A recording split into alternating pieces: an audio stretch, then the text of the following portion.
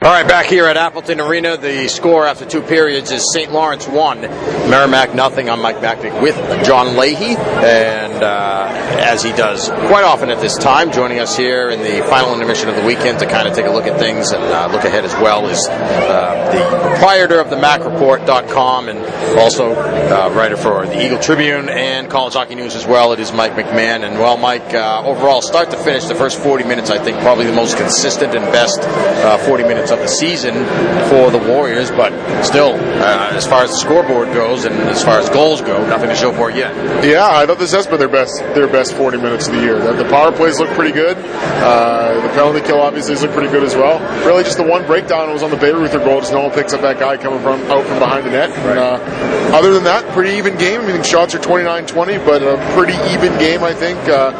Shot attempts were pretty close in the first as well. I don't know what they are here in the second, but overall, pretty even game and pretty good road game. I think you've played so far. They had just not been able to find a way to score goals, and I think the struggles in the power play are a big part of that because so much. I mean, not so much in the second period, but so much of the game so far this season has been spent on special teams. Yeah. Before I forget, I want to let the folks know that this intermission is brought to you by the Merrimack Graduate Studies. Where at Merrimack, you can earn your master's degree in as little as 1 year. Choose from graduate programs in business, education, engineering, health sciences, criminology, and so much more. Visit merrimack.edu/graduate today for all the details. And speaking of criminology, speaking of highway robbery, that's what Drew Vogler has done a number of times tonight. He's clearly been the MVP of this team through 3 games so far. Yeah, and he was probably the last 10 games last year, or 9 games, whatever it was, 950 save percentage, I think it was, after he took over the starting job. The playoffs against some pretty good teams was at like a 946. I think he was 930 coming into the game today, and he stopped 28 out of 29, so I can't do the math in my head that quickly, but he'd be up in the 940s, 950s right now. I mean, and now we're talking about a stretch of games that's about half a season if you consider what he did at the end of last year. He's been incredible. Like you said, there's no doubt he's been the MVP of the team. I would say more so against Sacred Heart, especially. He kept that game from being a 4-0 game in the first and second period. Here tonight, the game's been pretty even, but at the same time, he's made some big plays, especially in the penalty kill. I mean, I know coaches say all the time your goaltender has to be your best penalty killer. Well, he's been their best penalty killer. I mean, he's made some saves from the point through some traffic. Even a couple, I think, in the first period here that were on some tips that were really difficult saves, and then finding the traffic afterwards too. If it hits him in the chest or it hits him in the blocker and that rebound falls in front, St. Lawrence has been pouncing on it, and he hasn't let anything get by him. I was thinking that before the game, I know you haven't heard it yet, we chatted with Mark Morris, the head coach of St. Lawrence, and one of the things he said when we were asking about his players, he said that Kyle Hayton has made already this season some saves that he just doesn't know how he's made them, and that's how I feel about Drew Vogler, especially tonight. Yeah, I mean, Vogler's matching him, with the exception of one goal, save for save, and Kyle Hayton is regarded as a guy that I think a lot of people look at as maybe one of the best goalies in the country. Yeah. Well, so Vogler's seen tougher shots tonight. Absolutely, yeah, absolutely. And aside from the one goal, which, like we said, someone's got to pick up Bayreuther coming off from behind the net like that.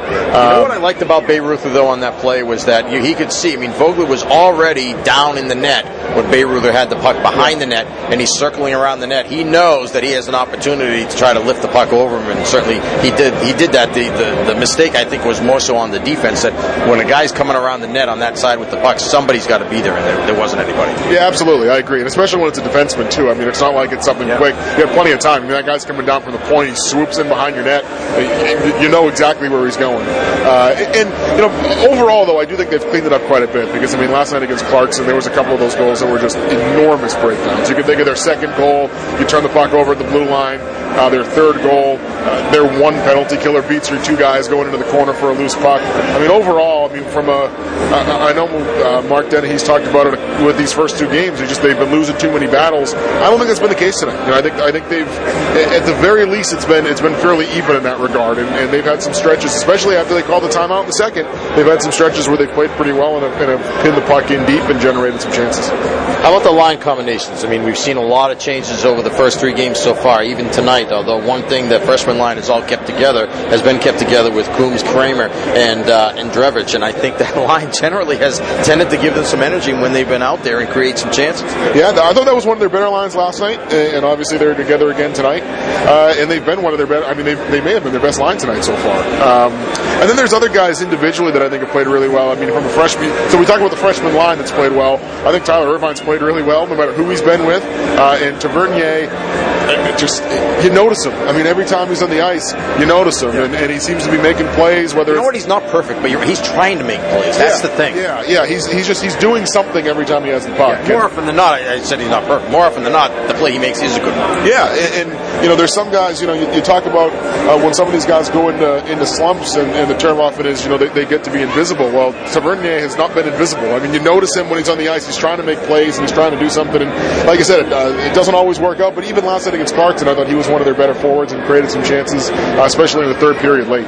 So what is the key here then? I mean, really, is it about trying to find combinations that work? I mean, Mark Dennehy's talked about if you can get two guys that work well together, then a lot of times you can then put a third guy on that line and things work. But I'm not sure that they have that many combinations right now of two guys that work well together yet. Yeah, I think that's the thing. And I think they're still trying to find guys that are going to play the way they want to play. I mean, they've had 2 games in a row where they've talked about they haven't worked hard enough and they haven't won battles. So I think they're still trying to find to find the 12 forwards that they want in there. Their D has been pretty consistent. I mean, they switched some guys in and out. We saw Kovacevic get in last night. He's in there tonight as well, and Carlin's back. By the way, after last night's game where Kovacevic took 3 or 4 penalties, clearly his first game, he's learning things. He's played a lot better tonight and hasn't gone to the box. Yeah, I agree. No, he's played much better tonight. He had a couple of good looks, I think, in the power play too. Yeah. But I think right now, from a forward standpoint, they're just trying to find the 12 guys that are going to work, and then find combinations from there. But I think if they could find one line. I mean, at this point, they don't even have the one line. Like we talked about the freshman line, and I like the energy that they bring, but still,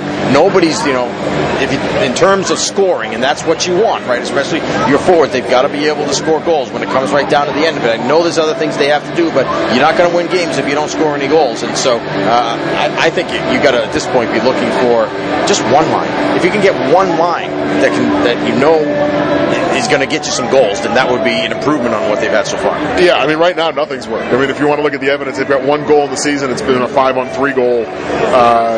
You've played now 8 periods of hockey, and you've got 1 goal and it came 5-on-3. And if you want to talk, your power play is -1 on the season. I mean, you've given up 2 shorthanded goals. You want to score the 1. So it's not to say anything's been perfect. Nothing's really been working, and they need to find some combinations that work. But I still think they're just trying to find the 12 forwards that they want, because so many of it. I mean, like I said, the evidence is there. If you're not scoring goals, it's not working. Is it time to hit the panic button yet? It's getting close. I'm a little cautious to overanalyze early season games, because we've seen it. I mean, look at Merrimack last year, right? They were had one of the hotter starts in the country, and then hit January and things fell apart. You don't want to look too much into what teams look like in October, but you've got 1 goal in 8 periods, and it came when you had a 2-man advantage. I mean, at some point, scoring is a big concern. All right, Mike, thanks for joining us as always. We appreciate it. I know you drive back tomorrow. Have a safe drive. Mac Report, themacreport.com for all the coverage, as well as you ready for the Eagle Tribune tonight too? Not tonight, no. Okay. But you do at times, so certainly people keep an eye on that. College hockey news as well.